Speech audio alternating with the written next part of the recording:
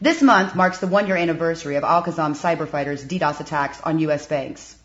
Over the last year, banking institutions have enhanced their cyber attack defenses, improved their internal and external cyber intelligence sharing, and raised the bar for cross-industry and cross-sector cyber threat preparedness. Here, Bill Nelson of the FS-ISAC and Doug Johnson of the ABA reflect on the attacks over the last year and foreshadow what could be next. Hi, I'm Tracy Kitten with Information Security Media Group. Bill and Doug, as I noted, it's been nearly a year since we saw the first distributed denial of service attacks linked to Al-Qassam strike on September 18th. What can you tell us about the industry's reaction to those first waves of attacks? Yeah, this is Bill. Well, what happened was the financial services sector has an all-hazards playbook. And it really calls for the creation of an incident assessment team to react to major incidents affecting the sector. When we realized that this DDoS attack was different, it wasn't like others we had seen. It was directed against multiple financial institutions. They were not one-off type events. They were actually sustained over days, as it turned out, weeks. So it was like a DDoS we'd never seen before. We realized quickly that we needed to stand up an incident response team to this new DDoS threat. I think the reaction was actually very effective. This DDoS response team really demonstrated how effective information sharing can be. In fact, I heard one bank give a presentation on the benefit they saw because you literally had dozens of other analysts helping you as you were being attacked, with advice, best practices, how to react to certain new types of tactics that they were using. Tracy, this is Doug. I think that one of the things that I've really been impressed about is that level of collaboration that Bill spoke of, because it's not just about this particular set of cyber fighter attacks. It's about the broad number of DDoS attacks, which the industry is suffering from a variety of parties. And so a lot of times it's less about attribution than it is about what the nature of the attack is. And so when we saw, for instance, community banks being attacked, or when the ISAC saw the community bank being attacked essentially at the same time it was being attacked, I think we were able to provide those resources that Bill was describing, really to anybody that was suffering that kind of an event. And I think that was very impressive to the community banks that were able to benefit from that, and also their third-party service providers that are part of that as well. Absent that infrastructure, I think that it really does make it difficult for banks to be able to really get the lessons learned from the attacks that have occurred against other institutions. Now, much of what we know about Al-Qassam came from posts on Payspin, and then, of course, later there were interviews that this group conducted with the media. But, Bill and Doug, what have we learned about this self-proclaimed hacktivist group over the last year? Bill, members of Congress actually have publicly raised the question of whether this is really a hacktivist group or whether it's somehow connected to the Iranian government. Obviously, if it's the latter, that's more of a question for our government and something that we in the sector really can't address. But we did learn that they had sophisticated capabilities, much more sophisticated than what we've seen from other hacktivist groups like Anonymous or from criminal DDoS activities that try to hide account takeover. Yes, and Tracy, this is Doug, to again think about that from the community bank perspective. It's really always less about that attribution. It's really about seeing as the level of sophistication of the attacks increases, and we did see that, as Bill described, that everybody in the environment has access to that information. And that's why we're so interested in ensuring that the FS-ISAC has the capability to do that across the entire structure. We don't assume that institutions have that information, and we think in some cases redundancy is good. But I think that just the very fact that the FS-ISAC has over 4,200 individual institution members now allows us to really have broad coverage as those attacks get more sophisticated. And how would you say that financial institutions have progressively enhanced their mitigation strategies as well as their capabilities? DDoS preparedness really requires a plan, and that includes, and Doug's mentioned some of this already, hardware, making sure you have sufficient bandwidth, ISP collaboration established up front, botnet DDoS mitigation service, remote redundancy, and a whole bunch of other tactics. All of these strategies are outlined in the FS-ISAC DDoS threat viewpoint that was actually updated 3 times in the last year as these tactics changed. It's made available to all FI members of the FS-ISAC. We've also made it through our association members like the ABA and other associations, made it available to members of other organizations, and also working with the regulators. We've worked with our government to make sure it gets out to everyone and to other sectors for that matter. Yes, I think that the dynamic nature of the viewpoint has been extremely important as the threat has changed. And it's also provided us with a tool that also assists the third-party internet banking service providers and the other web hosting services and other entities that really have a very important role as we think about DDoS, because one of the things that we focus on is the fact that a denial of service attack against, for instance, a web hosting environment for a large number of institutions can impact not just that institution, but also the other institutions that are part of that web hosting environment. And so what we want to do is ensure that those environments have those same tools so that not only can they protect themselves, but then the customers of those providers know what questions to ask in terms of how they're protecting the environment. So I think having those things like the viewpoint are very important to accomplish that. I'm curious to know, what more would you say needs to be done to ensure that all banking institutions, even those that aren't members of the FSISAC or the ABA, are properly enhancing their defenses? It takes the ability to make sure that the institution has the ability to ask the right questions of the folks that are providing them those services.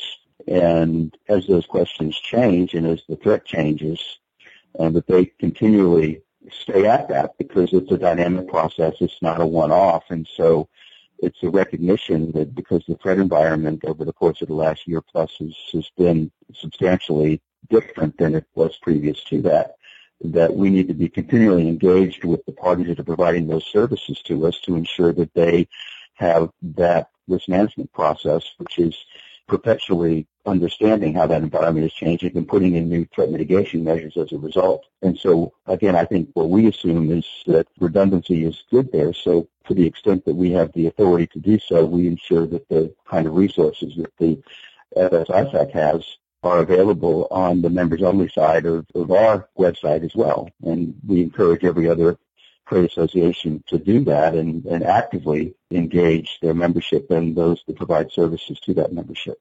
We heard from one institution that was attacked. They had those documents. They were able to actually prepare a business resilience plan, for this new type of DDoS. And when it actually occurred, they were ready. And in fact, they said they couldn't have done it without that information. So, it does work.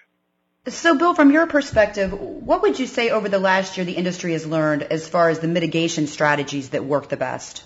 Well, I think I did mention already, I think, looking at your hardware, your bandwidth, making sure you have the ISP collaboration set up, the remote redundancy, having DDoS mitigation providers that you can turn to. It's setting it up in advance, not just waiting to see your name on a pastebin announcement or all of a sudden you are being attacked. If you're prepared, you'll be ready. Most of the stuff that we do produce, though, we make available to the members, but we don't produce it on a public site.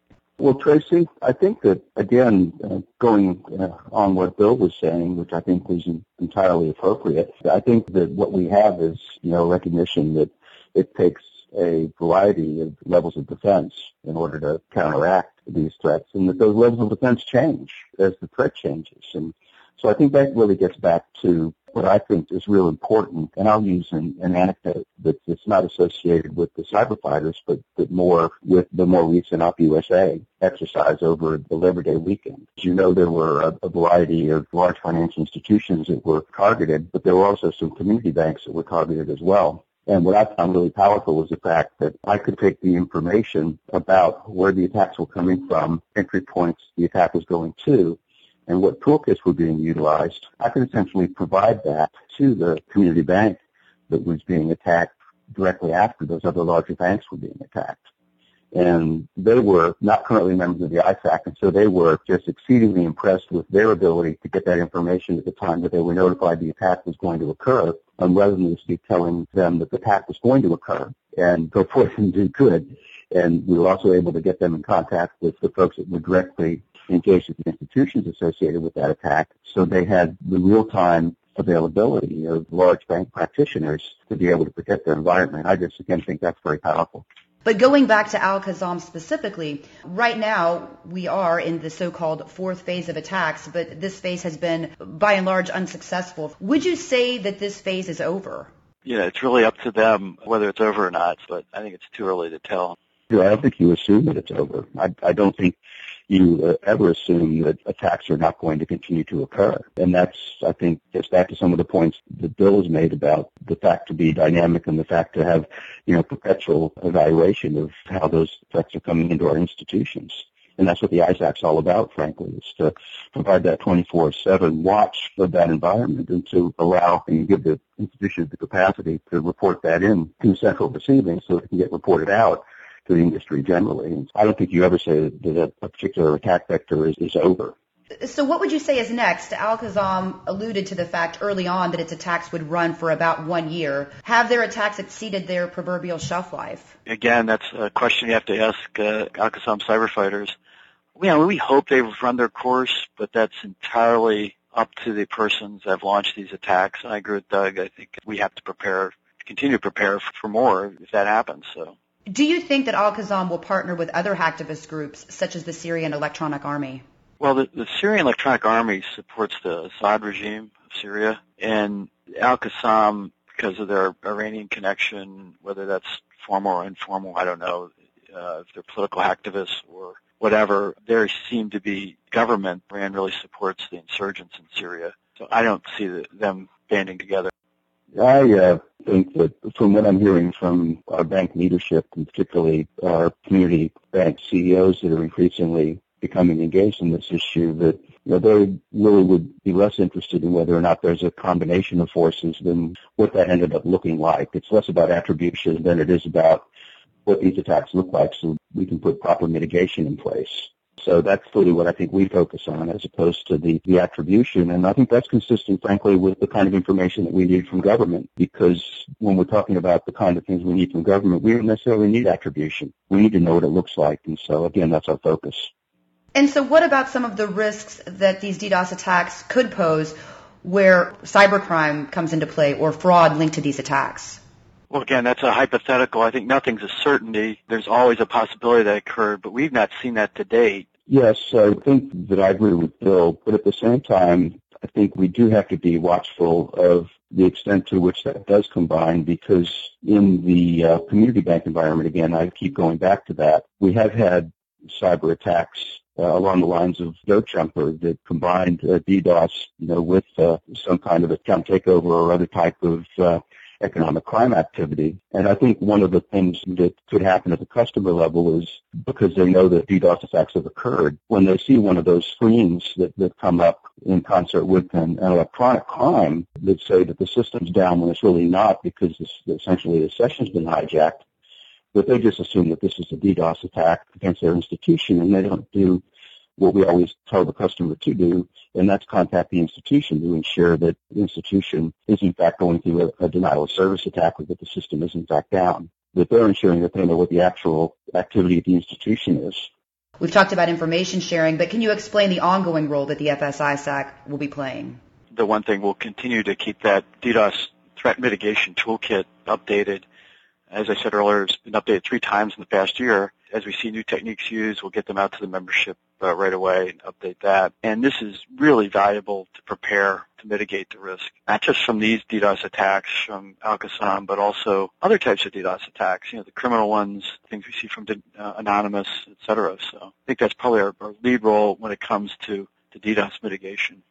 I'm very proud to be a member of the FS-ISAC board, and one of the primary reasons why we at ABA strive to do that is to ensure that we can continue to drive financial institutions toward FS-ISAC membership. And so, as I said before, I think it's just real impressive that the FS-ISAC has grown from essentially a big boys club of 60 or so institutions to over 4,200 members at this particular juncture, and that just demonstrates the maturity of the ISAC. We have more work to do in terms of gaining additional membership, both domestically as well as internationally. Bill and Doug, I'd like to thank both of you for your time this morning. You're very welcome. Yeah, thank you. Again, we've just heard from Bill Nelson of the FS-ISAC and Doug Johnson of the ABA. For Information Security Media Group, I'm Tracy Kitten.